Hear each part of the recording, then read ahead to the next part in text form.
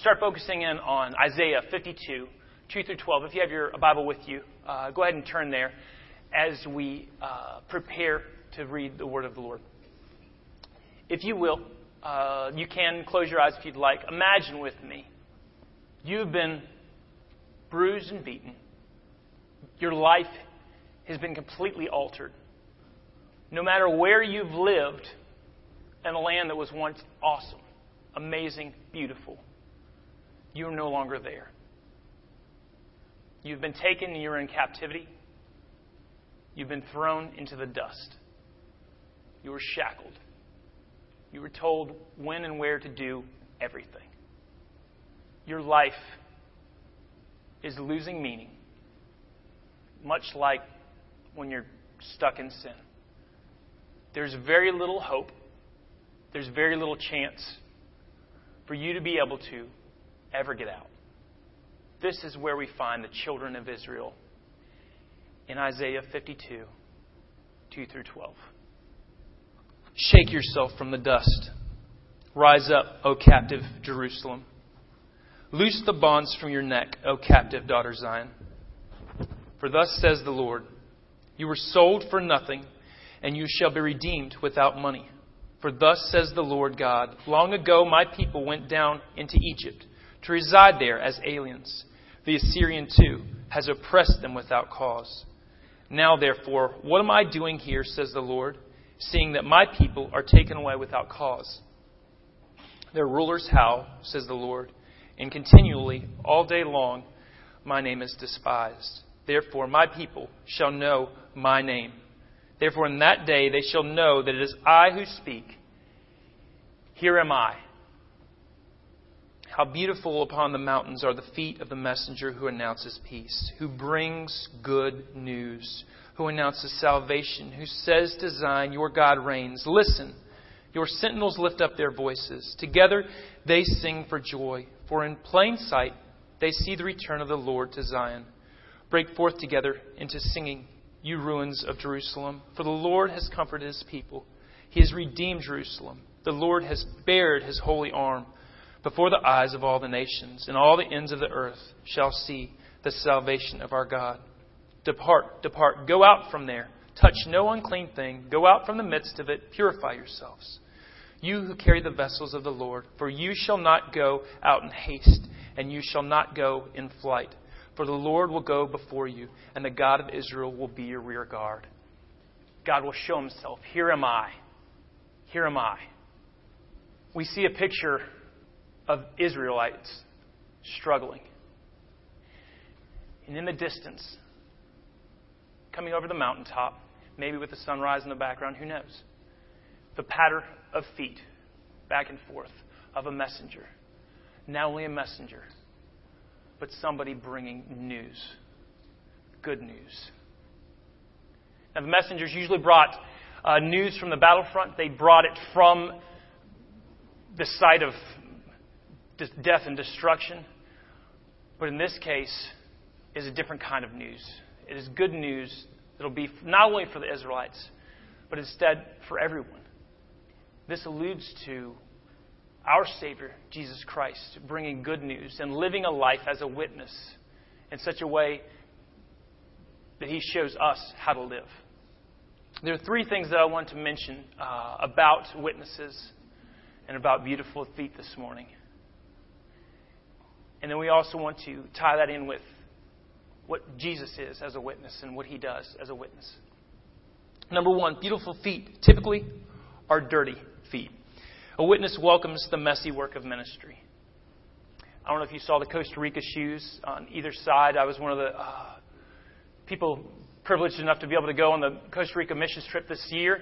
And when we got there, we had a day of leisure where we were able to go and play in the sun or zip down through the zip lines in the rainforest. And it was incredible. And the next day, we worked. And we worked. And we sweated. And we toiled. And then it was lunch. And then we worked some more. I got to where I didn't know if I'd be able to make it through the day. By the time I got to the end of the day, after sweating so much, after just struggling to make it, I was afraid what we would be able to do the next day or the day after that or the day after that. Later on in the week, we were pouring cement and concrete, and every time I looked up, somebody was bleeding. And I was a little upset, and I was wondering what was going on. But whoever was bleeding didn't stop working; they just kept working. And I was like, "This must be a thing. Like, I guess we do this here in Costa Rica. If you get hurt, you just keep working." And all they did was they called for Renee. Renee would, "We've got a bleeder," and Renee would come and patch them up, and they'd get back to work. And then an hour later, I look, and there's another person bleeding. They just got cut or whatever it happened, and Renee would patch them up. They get working again. And there's, the blood, there's sweat, and maybe some tears along the way. It was difficult. It was a struggle. And that's what a witness does.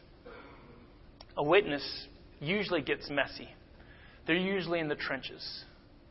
If we're talking messenger, he or she's running the mountaintops, getting dusty, maybe falling on rocks. And in our lives, we have plenty of opportunities to serve, but it's going to be a struggle. This isn't Jesus Christ, the only one and only messenger. You can't be a rock star to follow Jesus Christ. You have to be a servant to all. When Jesus Christ came, He washed the disciples' feet. He was a servant to all. Second, beautiful feet aren't necessarily pretty. A witness lives sacrificially. The messenger is sent from the battlefront, missing out on the victory celebration, to bring the good news home. I want to mention this story. Shane Claiborne, who spent a summer in the slums of Calcutta with Mother Teresa, wrote the following about one of his experiences there. People often ask me what Mother Teresa was like. Sometimes it's like they wondered if she glowed in the dark or had a halo. She was short, wrinkled, and precious, maybe even a little ornery, like a beautiful, wise old granny. But there's one thing I never forget, her feet. Her feet were deformed. Each morning in Mass, I would stare at them. I wondered if she had contracted leprosy. But I wasn't going to ask, of course, "Hey, Mother, what's wrong with your feet?" One day a sister said to us, "Have you noticed her feet?" We nodded. Curious, she said, "Her feet are deformed because we get just enough donated shoes for everyone. And Mother does not want anyone to get stuck with the worst pair. So she digs through and finds them. And years of doing that have deformed her feet. Years of loving her neighbor as herself have deformed her feet." A witness always sacrifices self for the sake of the good news. When we think of Christ's witness and what He did, we think of Christ sacrificing Himself on the cross for the sake of us. He who knew no sin became sin for all of us. Third, beautiful feet bring good news. A witness shares a story that is real good news. Now, football is kind of a big deal here. And I've had a bad experience with South Carolina, the state of South Carolina football. I was at a game in the year 2000. It's about 35 degrees. It was Clemson versus the University of South Carolina. And from what I hear, it was a good game, but I did not watch but maybe 5 seconds of the game because I was selling lemon shave ice for my basketball team in 35-degree weather. I sold nothing the entire time I was there. I gave directions to the South Carolina fans where the bathroom was or where I thought they may sit, but I'd only been to the stadium like twice, so I was basically just sending them wherever. I'm not a fan of either team. I don't care who won. I know who won, but I don't care either way.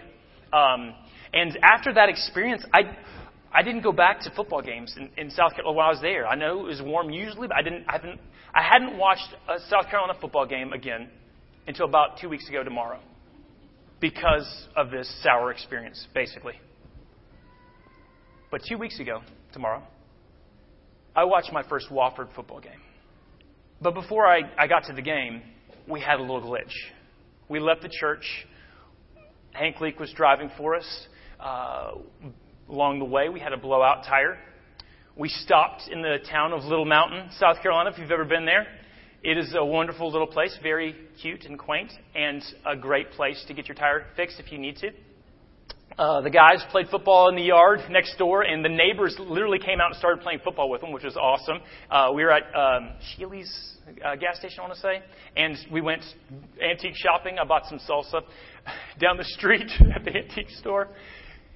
We got back on the road, and we made it to Wofford, and the kids were so excited. I was so excited. I didn't think we were going to make it. I had like this anxiety building in me. We're not going to make it to this game, and this is going to be a complete bust, and all these kids are going to be like, dude, we hate you.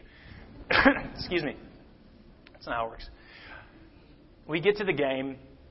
Wofford somehow stays in it. They fumble 4 times. They lose it 3 times. They're ahead at the end, 17-13. It comes down to a goal line stand. 4 downs, first down to the 3. Citadel's trying to score. And I care.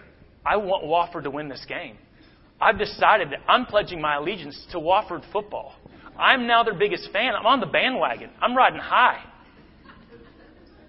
But they've pushed it all the way down the field, and we get to the place where I'm thinking, oh, man, they may not do this. Once again, I'm nervous that this day is going to be ruined because Wofford's not going to pull this one out. You know, granted, I've been walking around my ankle all day. You know, I probably should have had Tylenol and be, elevating and icing and all that sort of stuff. But I'm all into this game. Well, it comes down to the last play, 4th down. They've got to make this. There's 1 second left on the clock. It's either in or out. Wofford runs the ball. A little quarterback draw. Quarterback goes toward the end zone. Looks like he's in. Defenders smash into him. Citadel fans go crazy. They're getting ready to storm the field. All the football players getting ready to storm the field. Refs come in, blow the whistle. No good. Wofford wins the game. All the Wofford players run onto the field. I jump up and I'm screaming. I was probably like, Wofford wins, like a 1920s radio announcer. It was nuts. I was jumping around, and I cared. I was all into this Wofford game. It was a big deal to me. It was pretty good news because it saved the day. It saved the Wofford trip to me. To a lot of the fans as well. That feeling I got right before I got that bit of good news, where I didn't know it was in the balance, where you kind of could cut through the intensity and the anxiety and all that sort of stuff with a knife. That's the sort of feeling we get when you choose to become a witness. When you choose to share the good news of the gospel. You don't know how it's going to go. You don't know if you're going to trip over your own 2 feet. You don't know if you're going to say the wrong thing. But when you step up and you say, this is what I believe, this is what God's done for me, you begin to share the real good news. Now, your favorite football team winning the big game on a last-second field goal or a goal line stand or whatever it may be, that's good news. You have a good day. But the good news of the gospel, what we're talking about, is eternal. It's not just for the Israelites. It's not just a messenger coming over the mountaintop and sharing good news for the people right there. It's for eternity. It's for every single one of you, wherever you are, right here, right now.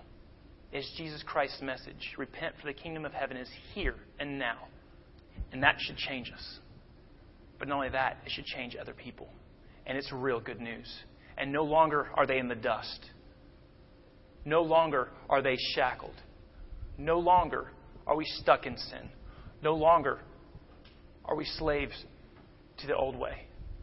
But we are made new. That's good news. That's news I can get out of my seat. That's news when the watchmen are looking over the tower and they see the good news is coming. They start singing. And everybody around them starts singing. Have you ever just started singing by yourself? It's a little weird. Maybe in your car or something. But what about around people?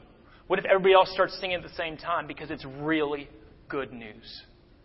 I'm telling you, yesterday I really struggled with this. I worked through this over and over again. I thought through this. And I was coming at it all wrong. And the reason we started with how much the Israelites were struggling is because it's the sick who needs the good news. It's the sick who needs a doctor.